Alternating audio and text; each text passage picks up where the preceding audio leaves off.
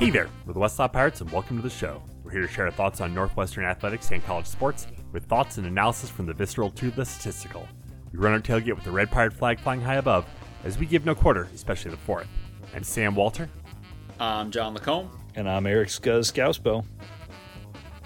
So, going into this season, this basketball season, I think all three of us were a fairly good consensus that this was going to be a rough year. We may have referred to it as one of the most cynical seasons of Northwestern basketball ever conceived.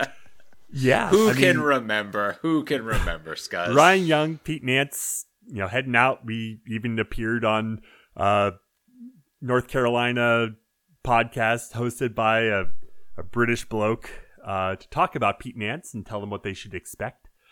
Oh my God, I forgot about that. That was so long ago. That was a while ago. The entire complexion of college basketball from our lens has changed 180 degrees from that conversation. And I mean, I was going on that show and then literally trying to live vicariously through that guy and being like, well, you guys are getting Pete Nance and best of luck and get him into the dance and that'll be what we have to take away this coming season. And yeah. Story's changed a little bit, huh? God damn. Second in the conference, boys. Second in the Big Ten. It's unbelievable. I mean,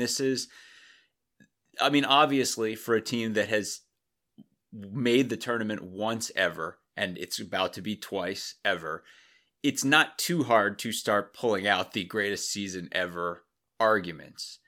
But I mean, second in the Big Ten is unbelievable.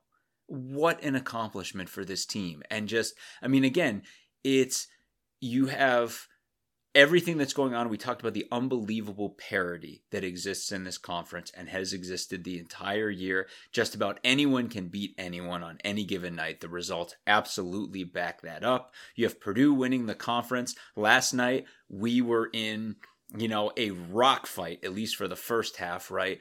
And with Rutgers, and that's a game between two teams who beat Purdue. And it's that kind of year in the conference, and where I think you're going to see when the tourney bids come in, just how much the committee and the nation think of this conference this year in terms of the overall strength, top to bottom of the conference, and we're second.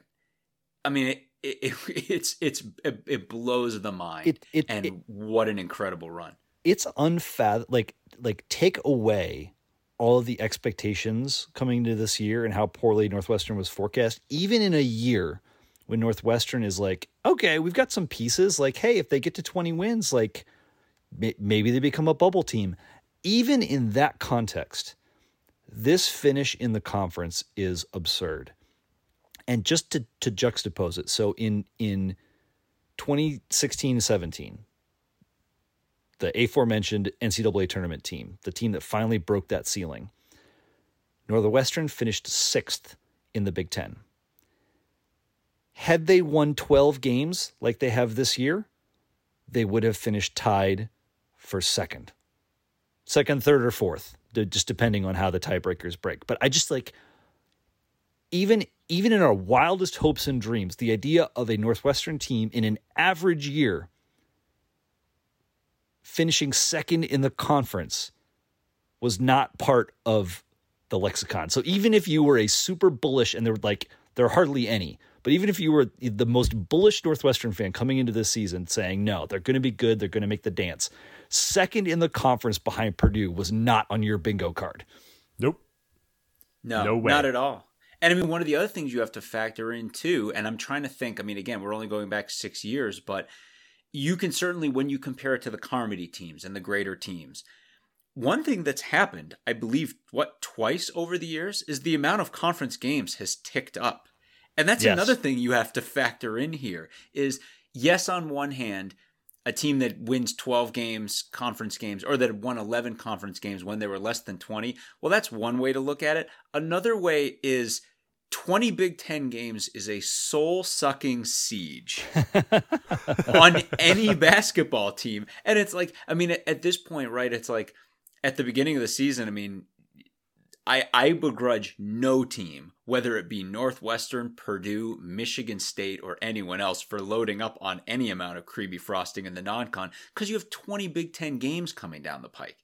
And it's like the amount of slog, and we talked about it in the last pod too, that, Northwestern has 3 really tough losses to go along with these 12 wins. Everyone else in the conference, though, can say the exact same thing. And you have all these teams, from top to bottom. Second place is 12-8. And then Nebraska's 12th, and they're 9-11. And so is Wisconsin. And it's like all of these teams just beat the crap out of each other this year.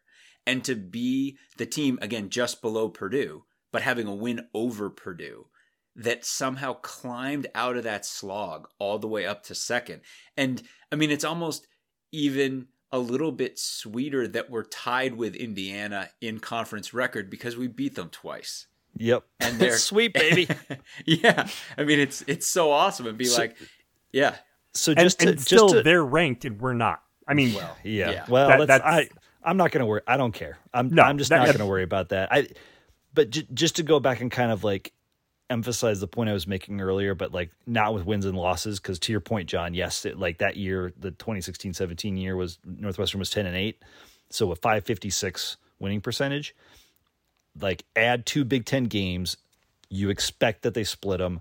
12-8 is still better than what you would have expected that 16-17 team to do, with 2 additional games. Now, the winning percentage that Northwestern has, it probably puts them like 4th or 5th in the conference that season.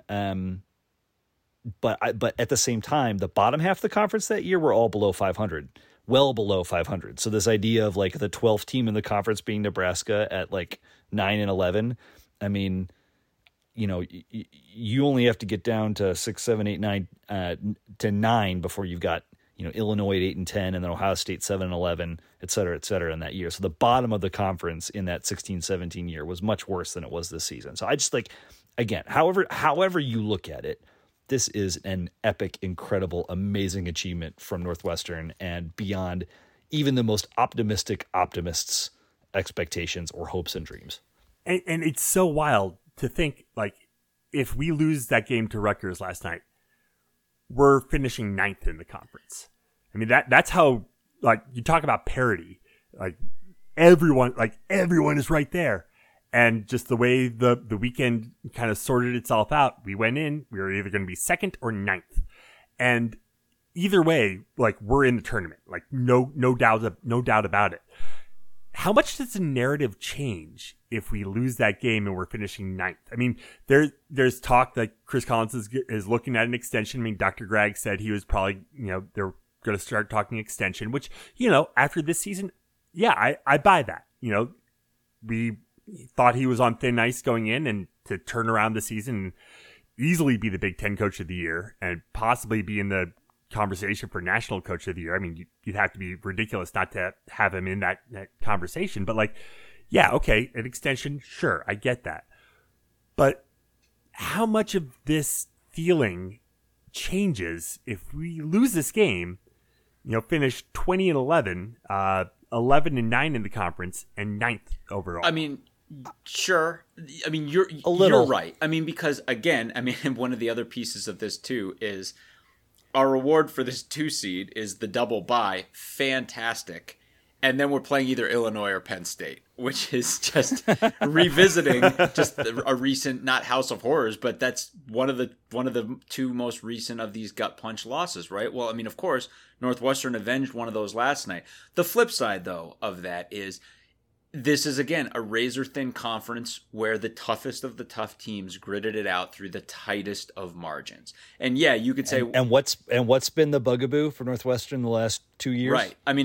Not grinding these games out, right? And close losses. Right, and Northwestern has won a bunch of those games this year and done just enough. And you can look at that second Indiana win and be like, oh, they gave all that up. Yeah, but at the end of the day, you have to do enough to win.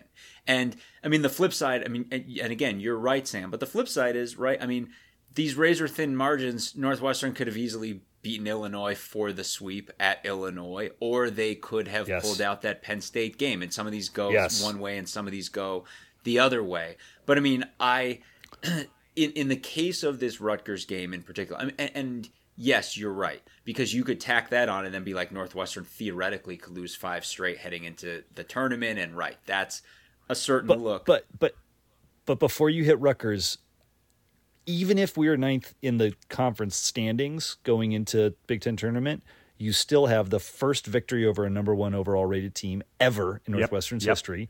You still have only the second NCAA tournament appearance ever, and a tournament appearance that would not be like a questionable bubble appearance. Now, maybe you lose a 6th straight in the tournament and like that, like maybe that's a slightly different conversation. But I just like no bad losses. Even if you lose to Rutgers and lose out of the tournament in the first round, no bad losses for this team for the first time in forever. But I know you want to get into right. Well, and that's that amazing game from last night. The game, and then the game as a proxy, because I think the other thing that, and we've talked about it all year, that makes this season so special is it's not just the wins, it's the soul of the team.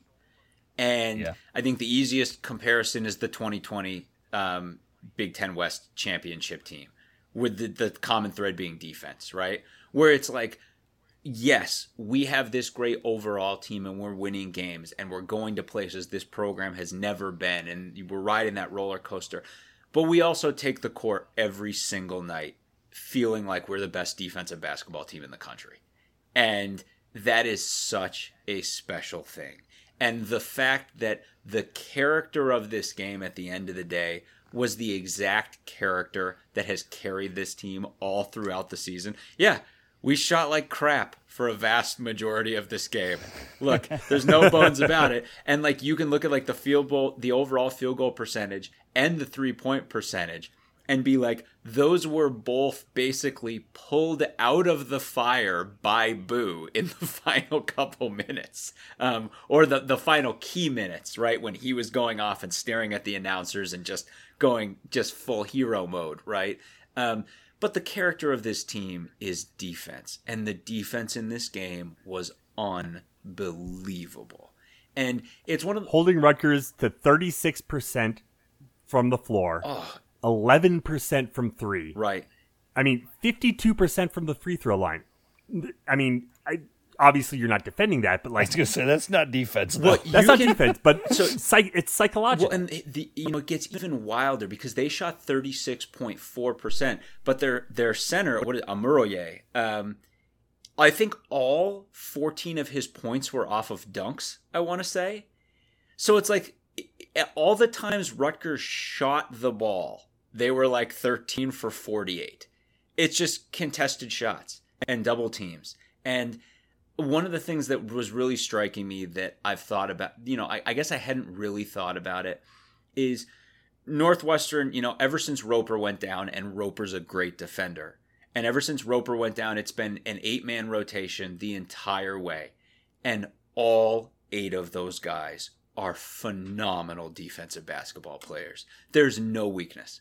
There is no guy where when he comes out, you're like, oh, now we have to do it, or they'll go around him. That guy doesn't exist. You like someone who was a casual fan would want it to be Martinelli. It's not. That guy doubles like crazy. He harasses the crap out of ball handlers. These guys have no defensive weakness. It's insane how good they are. Well, and it's one of the two, I think, biggest factors for the why behind this team. And we've talked about him before. We've talked about Chris Lowry, defensive, minded coach, was a part of Weber's staff, or right back at like Illinois and Kansas State, et cetera. But just a defensive.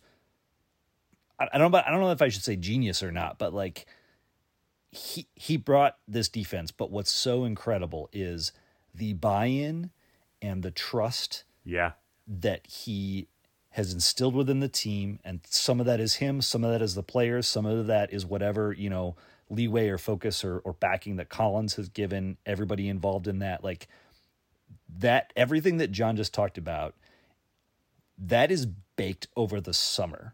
when Chris Lowry shows up and he and Collins start talking about the defensive character that they want for this team and the identity and the way they're going to do it, and then the players bring that to life. And then when Northwestern starts the season and gets smoked by Ohio State's bigs on the front line, because we're not super big on the front line. I mean, Nicholson has really come into his own throughout the year, but when they get smoked at the beginning of the season and they figure out this approach to double and harass the center, like John's talking about, while still, running around like their hair is on fire to be able to cover off the outlet passes for the 3-pointers around the arc. The willingness to do that, to run as hard as you can when your legs want to fall off and your guts want to fall out, like that's willpower and that's identity and that's buy-in from this team in their coaches and in each other. And that is that identity is, like we said it over and over again last year. This team had no identity. You don't know what they are. They're one thing one minute, they're another thing another minute. They have no foundation to build off of. And the 2022-2023 Northwestern men's basketball team is the polar opposite of that. I was just looking, to your point, we played 8 guys. Every guy had a steal. How incredible is that? 10 That is actually 10 amazing. steals spread across 8 guys. They all had one. And it's funny, I was looking this up because I was specifically remembering one play that Martinelli made that made me tweet something out that is just the image of this team. Like, obviously, like you asked, like, what's the one shining moment like thus far? It's like, of course, it's Chase hitting the corner 3 against Purdue, obviously. But what is the composite image that represents this team? The composite image that represents this team is a pass going to an opposing player and that guy getting swarmed by 2 guys who are so up in his grill that the panic is just there, and the guy turns and throws a pass to where he hopes a teammate is, and there are 3 Northwestern guys there fighting for that ball. And it's like the second thing. I remember in the Purdue game, the play that Barnhizer ended with the Barnhizer layup for us to go up 4 in that game. That play was so representative because Barnhizer, who was phenomenal in this game, flashed over for that double, the harass double, the swarm double. And then when Edey threw the pass out of the double, and Edey's 7'4", and he was flailing on that pass. When he released the ball, Brooks just took off. And Brooks couldn't see where the ball was going. And that was the thing where I was like, he just knows this is a steal. He knows what he's done and what Nicholson's done on the double. And he knows Chase and Boo and Ty Berry are back there. And he just knows it's a steal. And that was the thing where there was one play where it was the exact same thing. It was a swarm and a desperate pass back into the middle. And as soon as the pass was gone, I was like, that's a steal. I've just seen this all year long. It's just, you just know what's coming, and these teams aren't able to handle it. And man, it's like, again, our offense was a mess for the vast majority of this game, but it's like, that's nothing new. It's just, we have to savor that a team can be so good on defense that it can get this far and climb to second in the Big Ten on the strength of a few clutch offensive plays from the right guys at the right times, but otherwise just an unbelievable team defensive performance. There's one other massive change from 2020 from last season, and really from the last couple seasons, and that is the evolution of Boo Buie. Mm-hmm. And we talked in the previous couple podcasts just about his calm demeanor, and I am not someone who likes to watch the talking head shows. I just don't enjoy it, but at the end of these Northwestern games, the crew in the Big Ten Network home office studio cannot stop talking about the evolution of Boo and just how much he has grown and how far he has come. And like we last season, we talked a lot about in the last minute and a half of a game when this team had given up a lead or was, down a couple baskets, like they'd start running around like a chicken with their head cut off, and they couldn't even get off a play in the end. And Boo has transformed this year, and this was such a to the point he was just named as a finalist for the Point Guard of the Year, National Point Guard of the Year award. And Top shit, 5. like he should win it. I mean, like this game against Rutgers is a perfect manifestation because he had a bad first half. He did not shoot well. He could not score. I think he had 5 turnovers overall in the game. I know a number of those were in the first half, but like he just a couple fouls. Like he just didn't play well. And then as the second half was progressing, I think like not only did he hit some of those like he found his stroke and he hit some like incredible shots. He had like that drive with the offhand layup was really good. The 2 threes that he just buried from NBA range. Actually, I think he hit 3, but there were 2 that were extra deep. But here's what he was doing that I have never seen before. He was deferring to Brooks Barnhizer, who was hot as shit. And not just in like, let me try to find you, on a pass or off a drive or something, but like get into the front court. I'm just going to give the ball to Brooks because they can't stop him and it's keeping us going. And just like the field general mentality that has come through this year and his ability to truly be a leader on the court is incredible. And I cannot help but tie that to the hiring of his older half-brother, Taylor Battle, as an assistant coach 2 years ago, and then bringing in Bryant McIntosh as well. Because if you want to develop a point guard, those are the type of dudes that you want to help do it. And my God, has it paid off in spades for this Northwestern team this year. I mean, and that 1,000%, is the thing that we all have to keep in mind when we talk about Collins. Because Sam mentioned that extension that's coming up, right? And of course, there's a big part of us who's like, look, this is year 10. And, we're looking at 2 postseason appearances in 10 years and factoring that in relative to extensions and being like, look, I think a lot of us are thinking we don't want a buyout that's suddenly going to be jacked through the roof. We'd like to see things happen 2 years in a row, etc. But one thing, in addition to the development, the development of Boo, which just like Scuzz says, I mean, it's so funny too. The studio shows you're talking about, to hear them massage, to continually find ways around. I can't believe he doesn't jack NBA threes for no reason anymore. Like that,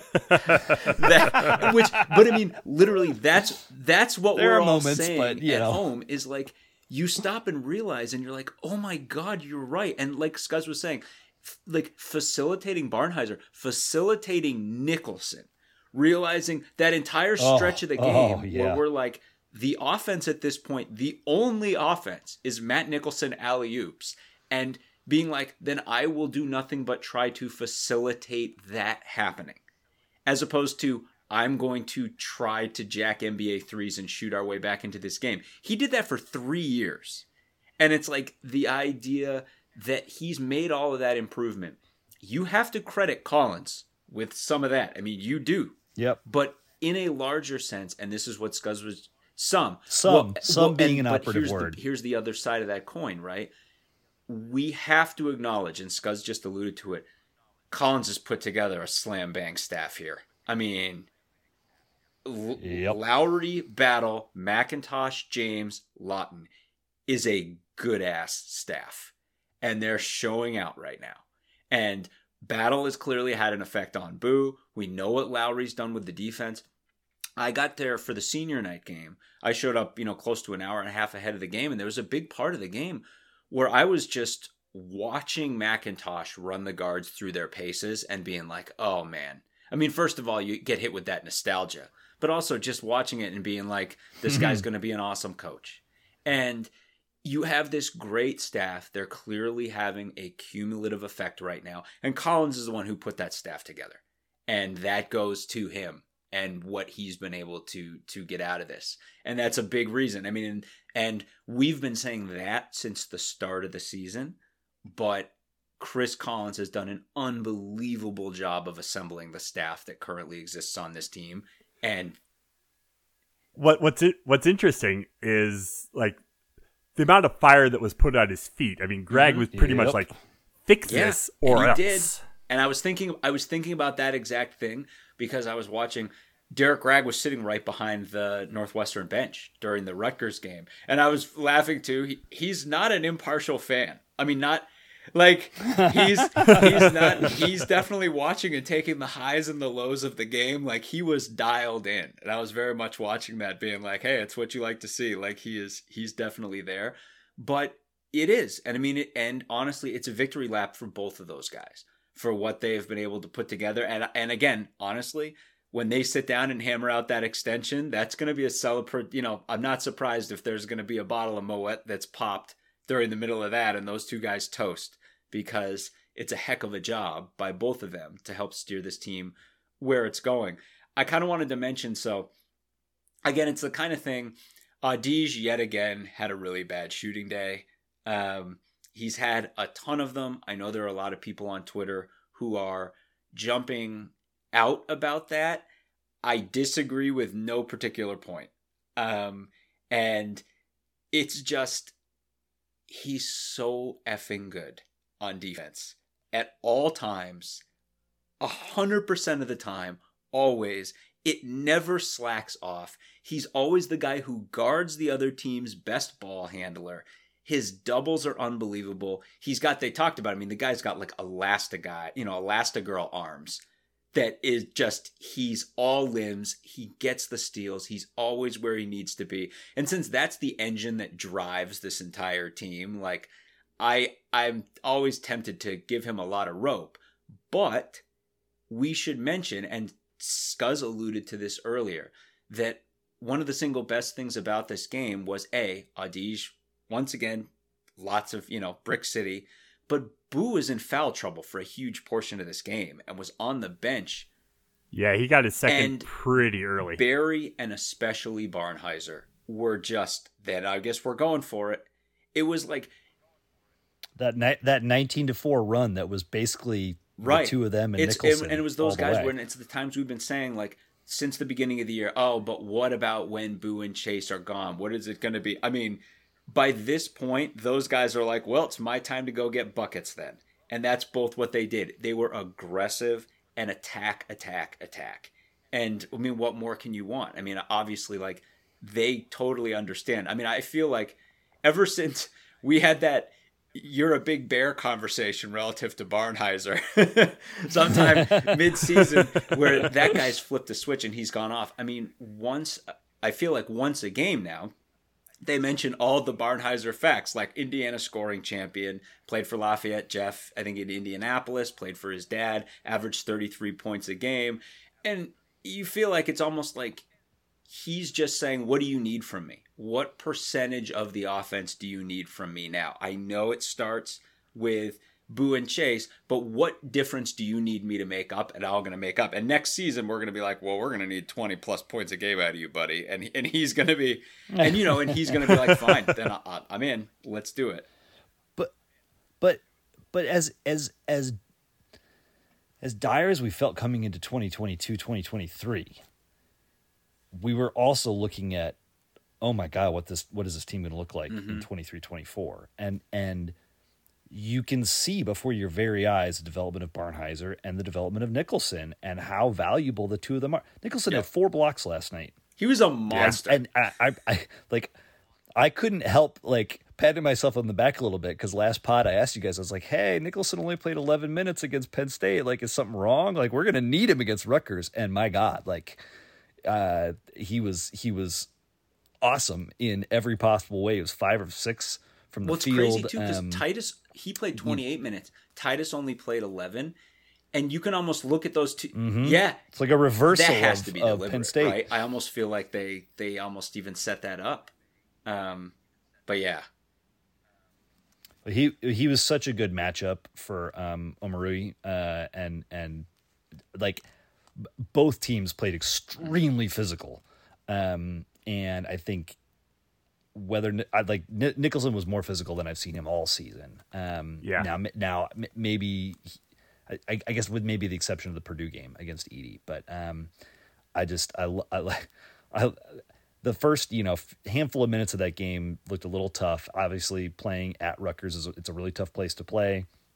They're a strong team, although obviously missing one of their best defenders, who got injured a few games ago. But like, and still, their defense was insane last night. 4 minutes in, you weren't feeling very good because Chase didn't look good, Boo didn't look good, and then the Cats just took over, and it was like, oh my god, like, yeah, it was the culmination of the staff, of the development through the year, the identity that we talked about earlier, just like everything coming together, and then, you know, Boo kind of highlighting it in the second half with, you know, getting the scoring going. He ended up as the second leading scorer, only to Barnheiser. I just like, this team has become so much fun to watch, and not just because they're winning. Oh, incredible. And you talk about, I mean, Rutgers had a guy out, but a guy they didn't have out was Cam Spencer, who was the stuff of Northwestern nightmares coming out of that first game and absolutely went off. It's not just that he only had 9 points. It's not just that he only made 1 3. He only took 3 threes. Why? Because there was no way he was getting more than 3 threes off. And that was the thing. It was just like, you will not shoot. And you know that was a point of emphasis. You know they targeted it in practice. You know they were like, this guy will not beat us 2 games this season. And he was a non-factor in this game. Brother Pat was in the house, apparently, adorned neither in purple nor red. I didn't see this, but that's what the announcer said. So yeah. Should we talk about the most exciting Big Ten tournament field ever? My God! So if you'll allow me, we put out a tweet in the aftermath of this game that got some traction. That was basically Northwestern fans going to a fortune teller at the beginning of the season and saying, "What's the season going to look like?" And the fortune teller saying, "I'm looking into my crystal ball, and it says that on the second day of the Big Ten tournament, Northwestern will not be playing basketball." And Northwestern fans going, "Oh God, I knew it. I'll see you later." And the fortune teller being like, wait, no, I'm not done yet. Because thank God, because to your point, of all the tourneys to have a double bye, you want it to be this one, because this is going to be a knockdown drag out. Indeed, it will. Well, and I feel like Northwestern needs the breather, right? Like they haven't, for sure. You know, it's been such they had that COVID stretch earlier in the year where they had, you know, compressed schedule, 13 games over 8 days or 8 games over 13 days or something like that. And then they haven't had, you know, like an off moment in the schedule since. And now they get a solid 5 days. 5 days, yeah. Yeah, which is pretty huge. Now they'll play the winner of Illinois Penn State, you know, like woof, 2 teams, the two gut punch teams from the past week and a half. But, you know, it's an opportunity for redemption. And then, shit, like they're in the semifinal if they can win that first game. Yeah, which is wild. And like the 3 seed being Indiana, who would take on the winner of Maryland and the opening round game of Minnesota and Nebraska. So, you know, it strikes me that Indiana's got I was wondering about that. And I know it's the way the seeding falls, but it's like, wouldn't it make more sense for like the 1 and 2 seeds to potentially get the double bye, or to get the team that's had to play on Wednesday, theoretically? I mean, I know that's not how the numbers work out, but like, I don't know. Yeah, I know it's one of those. Sense? It's one of those could go either way kind of things, right? Because you're either facing a team that's worn down or a team that's hot, right? I mean, it's 2 ways of looking at the same thing, right? And I think, I don't know, I keep coming back to Pickett and then Sincere Harris. It's going to be one of the two we're going to have to see again. I'm already pissed off about it. Like, regardless of which of those 2 guys it is, I just having to see either of them one more time this season. Harris, I just don't, just like the way he acts up during games and stuff like that. But Pickett, I mean, God, I went on a diatribe about him last game, and I'm just like having to see that in that game again. But, right? Pickett also one of the Bob Cousy Award finalists. 2 different ways to play the position. Let's just put it that way. But I will say, right to the Cam Spencer point that we made, give Chris Lowry some time to tune up and adjust a game plan, and this coaching staff to adjust and figure out how to approach Pickett differently in another game, right? And right, know yeah, exactly right, what he's exactly. gonna So do. I mean, Northwestern's going to have a plan of attack regardless of which of these two teams it is. But I mean, it's two teams that we know well, particularly our rival. But yeah, but having that rest, and you're right, I think that rest, we play an 8-man rotation, and it's a hard 8. And having these guys all be able to rest and get a breather and get tuned up and everything, I think is exactly what you want. So I just by way of being amusing, given that Northwestern has been in the 12th, 13th, or 14th seed the last 3 years, I obviously feel completely different. But now as the 2 seed, I'm like, maybe they should reseed this thing as we go. But whatever. I'm just as happy to get the 10-7 winner as opposed to a potential matchup with Maryland, or honestly avoiding Michigan and Iowa. Feels pretty good to me as well. But it's just that's awesome. That's the wild thing. If we lose to Rutgers, we're the 9 seed taking on Michigan. The winner plays Purdue. No, we would have played Rutgers as the 8 seed. Oh, okay. Yeah, because what still they were saying, the winner they were plays saying, Purdue. Yeah, if Rutgers was locked into that 8-9 game. Okay. So if they won, they'd be the 8. If they lost, it's wild between those two teams. Okay. Though. I mean, Michigan. If Rutgers beats Michigan will have 11 Big Ten wins, but they'll be 17-15. And I'm just like, how do you get in? I mean, my guess is at the end of the day, I bet you on the strength of all those conference wins, they get a play-in game. But I mean, the loser of that game is going to have a tough sell for sure. To have to sell either 17-15 or 18-14 to the tournament committee. Yeah, I think Rutgers probably needs to win to get in. I think Michigan's maybe got a shot, and Park is a laundry. But man, I mean, you're right though. You look at all these. I mean, heck, you've got Nebraska just went into Iowa and beat Iowa on senior night, and they've got. I mean, and again, it's like you've got two teams, Ohio State and Minnesota, absorbing, 32 combined conference losses, but everyone else, Nebraska's your 12th team in the Big Ten, and 11th team in the Big Ten, 11 or 12th, tied with Wisconsin, right? And they've got a winning record overall, and they're 9-11 in conference. So it's like, and they just went into Iowa and beat Iowa on senior night. I mean, it seriously is carnage, and I mean the best way to win is not to play, honestly, in this tournament, and be like, by the time we're lacing it up, a lot of this damage is already going to be done, because it's good. But I mean, again, the flip side is the 2023 Big Ten tournament. The best way to win is not to play. Is an amazing, amazing. And then Purdue, motto. right? Put that on a T-shirt. 5 conference losses, except when you break it down, they've basically lost to everyone else in the conference that's good, effectively. And it's like and they got swept by Indiana. So, I mean, it's not like Purdue feels good about their path either. I mean, this thing is totally up in the air. And, why not us, given that situation? What's to say that at the very least, this tournament doesn't shake out the exact same way that the regular season has, and we claw our way into the championship game?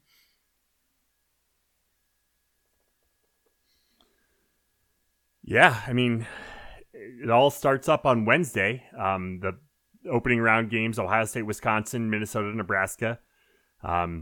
Thursday you got the early games: the Rutgers, Michigan, and then Ohio State, Wisconsin winner versus Iowa. Then you got the break. The afternoon slate is Penn State, Illinois, and then Maryland versus Minnesota, Nebraska. Friday, 11 a.m. Central, Purdue versus the 8-9 winner. Michigan State versus the 12-13 winner. Us versus Penn State, Illinois at 5:30. And then Indiana waiting for either Maryland or Minnesota or Nebraska after we're done. So, great weekend of Big Ten basketball. And then, Sunday, Selection Sunday, we'll be hopefully, we win a couple games and we'll be in the locker room at the United Center waiting to see the placement. You're right. That would be cool. Here's hoping. Otherwise, it's going to be in Welsh Ryan. I honestly, I would say this. I don't want to. God, there's no way to say this without jinxing it. I was like, you're right. That is the situation. The situation. I would say it this way. Regardless, one thing that we know for sure is that there is a very small hard cap on the amount of students who are getting complimentary tickets to go to this game. And given that, it would be awesome to have a live bracket announcement thing at Welsh Ryan for all the students who can go.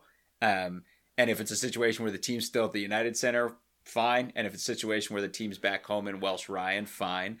But I just think that would be really cool. Just for one more way for all of the students to get involved, just because the way that it's sounding, the Big Ten tournament, I think it's something like only, a very small, relatively small group of students are going to be able to go, even though obviously that entire student body would truck itself down to United Center for all of these games. But given that, it would be great to be able to flood Welsh Ryan with students one more time for one great announcement. So we'll see how that all goes. But you're right. There is, regardless of what happens Friday, regardless of what happens Saturday is going to be a joyous day. And it's hard not to just be giddy about this entire weekend coming up.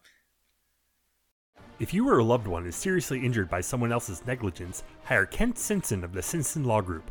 After over a decade prosecuting murder cases in Chicago, Simpson opened his own firm focused on wrongful death and personal injury cases. He specializes in car, truck, motorcycle, boat, and other transportation accidents, as well as construction accidents, medical negligence, slip and falls, product liability, and more. Millions recovered for clients, no fee unless he wins. The Simpson Law Group, compassion, empathy, and vigorous advocacy. Go to simpsonlawgroup.com or call 312-332-2107 for a free consultation, and go Cats. Real quick, Scuzz had to jet with some family coming into town, late night for the little ones. So obviously he needed to take care of some business there. Hey, sometimes you got to jet and take care of business. Just ask Northwestern men's basketball. That's right. That's right. Real quick, there was lacrosse, there was softball this weekend. Lacrosse, or last weekend, Vanderbilt and Youngstown State, 24-7, 24-3. The interesting, the Youngstown State game was senior day. It's early in the season you're having senior day. That struck me as a little odd. Yeah, you're right. That is kind of strange. The main thing that is hanging over both of these games, and you can read it one of two different ways, is Izzy Skane sat both of these games out, I believe. And we do not have any specific information on this. We believe that, and obviously we know this is someone who's coming off a big, long injury. We're not plugged in. I mean, to the extent that we've heard that it's not, we don't think it's a serious situation. And again, without knowing 100%, this has the look of two games Northwestern thought it could just lean on the incredible strength of the overall roster and not need to land on Izzy Skane and give her some time to say, hey, let's get you right here. Especially, you've got this big Stony Brook coming down the pipe, etc. So that to the extent that we know, that's what it looks like. And then the other part is that, again, kind of going at the exact same thing another way. Northwestern without Izzy Skane just absolutely annihilated Vanderbilt and Youngstown State. So it was a chance to get a lot of other players going, get a lot of other players on the score sheet. I think we saw several players, log their first ever goals for Northwestern in this one. Offensive explosions. Everyone participated. Neither of these games was ever close. And the Cats continued to roll. Sitting at rank number 3 in the country right now. Like you said, games coming up against Stony Brook, and then the following week, Big Ten season starts off with a game against Michigan. we get North Carolina in our house. That's a Sunday big the 19th rematch. Yeah. Yeah. So, and then Johns Hopkins, Stanford, Penn State, Rutgers, Albany, Ohio State, Maryland, and then we're into the Big Ten tournament. But yeah, I mean, you're circling that Stony Brook game. They're good. Michigan, and then obviously that North Carolina game. We shall see. We're keeping our eyes on the Izzy Scaines situation right now, but I mean, again, assuming that she's just getting herself right and getting good to go, I think the main focus is just the incredible form this team's in. And then softball was at the Cardinal Classic in Louisville. Games against Northern Kentucky, Louisville, and Toledo. Friday's game against Toledo was canceled due to the snowstorm and the weather. But then Saturday wins against Northern Kentucky and Louisville, 5-0 and 4-1. They lost to Toledo on Sunday and then came right back to put a thumping on Louisville, 11-1. Yeah, I mean the Toledo game was a hiccup, I guess. But as they say on Saturday Night Live, 100 floors of frights, they're not all going to be winners. I mean, this team's playing. This team plays a ton of games, right? I mean, they went 3-1 on the weekend, and 3 of those games were by a combined score of 20-2. Toledo just got a little bit away from him. I think Sydney. I think they got to Sydney a little bit early, and then I want to say it was Lauren Boyd. It was Lauren. It was Boyd, after that. And late in that game, the Cats put a ton of runners on. I think they had the bases loaded, and they just couldn't cash it in. And again, that's something that's popped up a couple of times this season. But again, it's forest through the trees, and this weekend is incredibly representative of that. Of the overall pitching has just been phenomenal for this group. And I think, looking at Louisville, where I want to say was it Henry or Boyd? It was Boyd who pitched that game, and you had Henry pitched the first game of the day. Complete game shutout, pitched an absolute gem. Then they hand it over to Boyd. Boyd pitches an absolute gem. I think gives up 1 run through 6.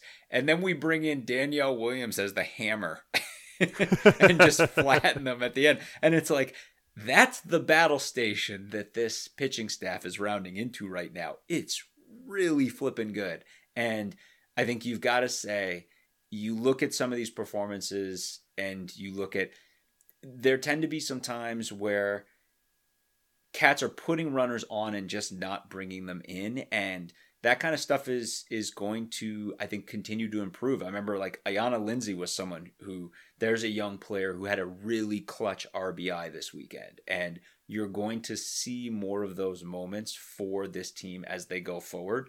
And again, I keep coming back to the focus right now should be on how amazingly deep this pitching staff is and how great that is for this team going forward. And we're going to need it. Week off this week, and then heading down back to Oklahoma City, home of the World Series, to take on Auburn, Oklahoma, Weber State, and then Auburn and Weber State again. So, a weekend tournament, chance to see Oklahoma again. And here's another way to look at it too, right? Is they have, like you said, right? They have some time off, then they have that big tournament. And right after that is going to be your first chance to finally go see this team in person at the J. That's right. March 21st is creeping right up. And then right after that, we dive right into conference play. So, again, I think count us among the group who are get this team back home. The chance to finally be able to go back and see this team in person is just going to be so fantastic. So, yeah. And that day with the Sooners, you got to circle that. That's going to be here before you know it. Yeah. St. Patrick's Day. Yeah, that's right. Nice St. Patrick's Day. Hey, maybe a nice big St. Patrick's Day. Let's put it this way. I feel like there's no shortage of Irish blood running through this team. If you look at the hair colors that are represented, I feel like there's no shortage that could cash in and take advantage of that. All right. Anything else to cover tonight? I think we hit everything that's... Well, no. The Combine. Yeah. Oh, We got talked it. about Adebayo's performance last week, but Cam Mitchell and Evan Hull and Peter Skoronski also had their times to shine at Yep. the combine, and I know Skoronski definitely showed out. I mean, for Man Bear Pete, it was just Man Bear Pete doing what was expected. He was just a monster and looked great in the drills, and I think that's what everyone was expecting. I think in the case of Mitchell, he put a bunch of stuff on the table and didn't take anything off the table. He ran fine. I think he ran in the mid 4.4s, looked very good in the drills, just looked really solid. Again, I think with Cam, the best of his tape is what's going to ultimately carry him. I just think you can look at Cam and see his ability to cover, and he just has several games where, I mean, it just when you got the best out of him, he could cover anybody and he could shut guys down. And I think there's plenty of tape there, and the tape here did nothing. I mean, his performance in the combine did nothing to take away from any of that, and if anything, only helped him. Hull was the one who I thought was really interesting in that he just looked absolutely jacked at the combine. I think a lot of people were expecting him to run a fast time. And we're like, look, like we expecting he's fast. We expect speed out of him. We expect everything. And he did. He put in like mid 4.4s and looked fast doing it. But he looked huge. His list was something, it was 2.0 something. But he came in as like 5'10 something, 2.0 something, and looked absolutely jacked. And I think there are a lot of people who maybe looked at some of his numbers, looked at his average per carry, looked at all his receptions, even maybe looked at some of the Senior Bowl tape and were like, this guy is really useful as a receiver, as a third down back, someone who can catch screens, someone who can be a real factor in the passing game. And then probably did a double take at the combine and we're like, this guy's big. And be like, big guys who can move that fast with hands like that are very valuable and not just as situational backs. So I think he continued to help himself as well, just showing that he can be that big and move that fast. I just think it's hilarious that people are, docking Skoronski for having short arms. I mean, again, I'm like, you know what else has a short arms? A Tyrannosaurus Rex. You know what? Don't get close to one. It'll eat your head off. Same general principle. Of like and that's the thing. Like at the end of the day, you still have to go by him. And this is what everyone keeps coming back to all the tape. It's like, yeah, short of Iowa fans posting some grainy footage of a guy getting a straight arm on him, it's just video of him mauling people. So, right. And we've mentioned it multiple times, but Rashawn Slater really helps him, and it's not an accident. It's like it's pedigree, and it's the view of a similar kind of guy coming out of the same program through the same, training and everything, and how successful he's been. Those kind of things do matter. And when a team is trying to make a decision between Pete Skoronski and one other guy, and they're really close on the draft board, things like that matter. So regardless, yeah, I think we continue to expect Northwestern. It has a lead pipe lock to get one guy in the first, has a good chance to get two guys in the first, and then watch out for the other guys. I think everyone's improving their position and moving up draft boards right now. Yeah, for sure. God, it's crazy. The draft is just a little more than a month away. It is crazy, and let's be honest. I think there have been a lot of lonely nights of the soul, dark winters of the past 5 years that have maybe a little guilty of making the dead of winter drag on for us over the past couple of years. Not this year. This year, and thanks to women's basketball for helping us through some dark times for sure. But this season, Northwestern basketball has been, to all of our shock, absolute appointment, white knuckle, edge of your seat viewing for the entire year. And you're right. Suddenly the season's going to be over, in a couple of weeks, post tourney. And all of a sudden we're going to be like, right, wow, oh my gosh, it's already almost draft time. Like it's incredible. We finally have been gifted with this unbelievable winter basketball performance we've been waiting for so long. Yeah. Any other final thoughts before we go? God, just one more time. It occurred to me as we were talking that, that Northwestern lost 3 games in a row, including on senior night, and then went across the country, went out to the RAC, got down huge early.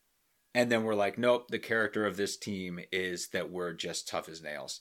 And Blue caught right back up to them, blew right past them, totally dominated them on the defensive end for the rest of the game, and showed the exact character of this team and why they're the number 2 team in the Big Ten.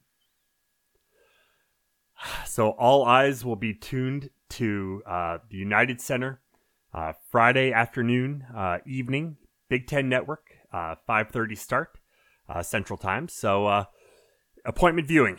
I'm definitely excited for that. And then we'll see what happens going on from there. And yeah, tournament time.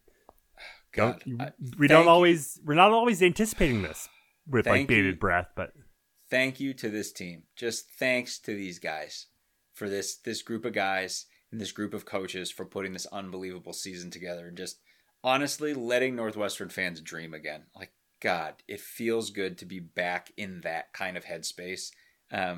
So thanks, guys, for letting us do it. And yeah, can't wait for this weekend. Real quick, and just to leave you with this thought. Is this on par with 95 Rose Bowl? To me, I'm trying to put it into perspective. I've been thinking about it a lot, and to me, I put it more on par with the West Championship teams. But again, I come back to 2020 specifically because, again, second in the conference, right? And second in the conference is a huge deal, and second in the conference is right where we are right now. And again, it's being the second best team in the Big Ten with a defense no one in any way wants any part of whatsoever is what we all loved about 2020, and it's what we all get to love about this basketball team. So like that's the comparison that I draw. Now, to your point, Sam, they decide to rip off 4 or 5 more wins. Well, then that's a discussion that we can have. and I'm happy to have it. For sure. All right, well, that'll just about wrap it up for tonight. Head to our website, westlawnpirates.com, where you can leave comments and questions. Find us on Facebook, Twitter, and Instagram at Westlaw Pirates, and email the show, westlawpirates@gmail.com. Tune in next time as we give our visceral and statistical views on Northwestern athletics, and look for us in the west side of Ryan Field flying the red pirate flag, because we give no quarter, especially the fourth. For John Lacombe and Eric Skazba, I'm Sam Walter. Thanks so much for listening. We'll see you next time.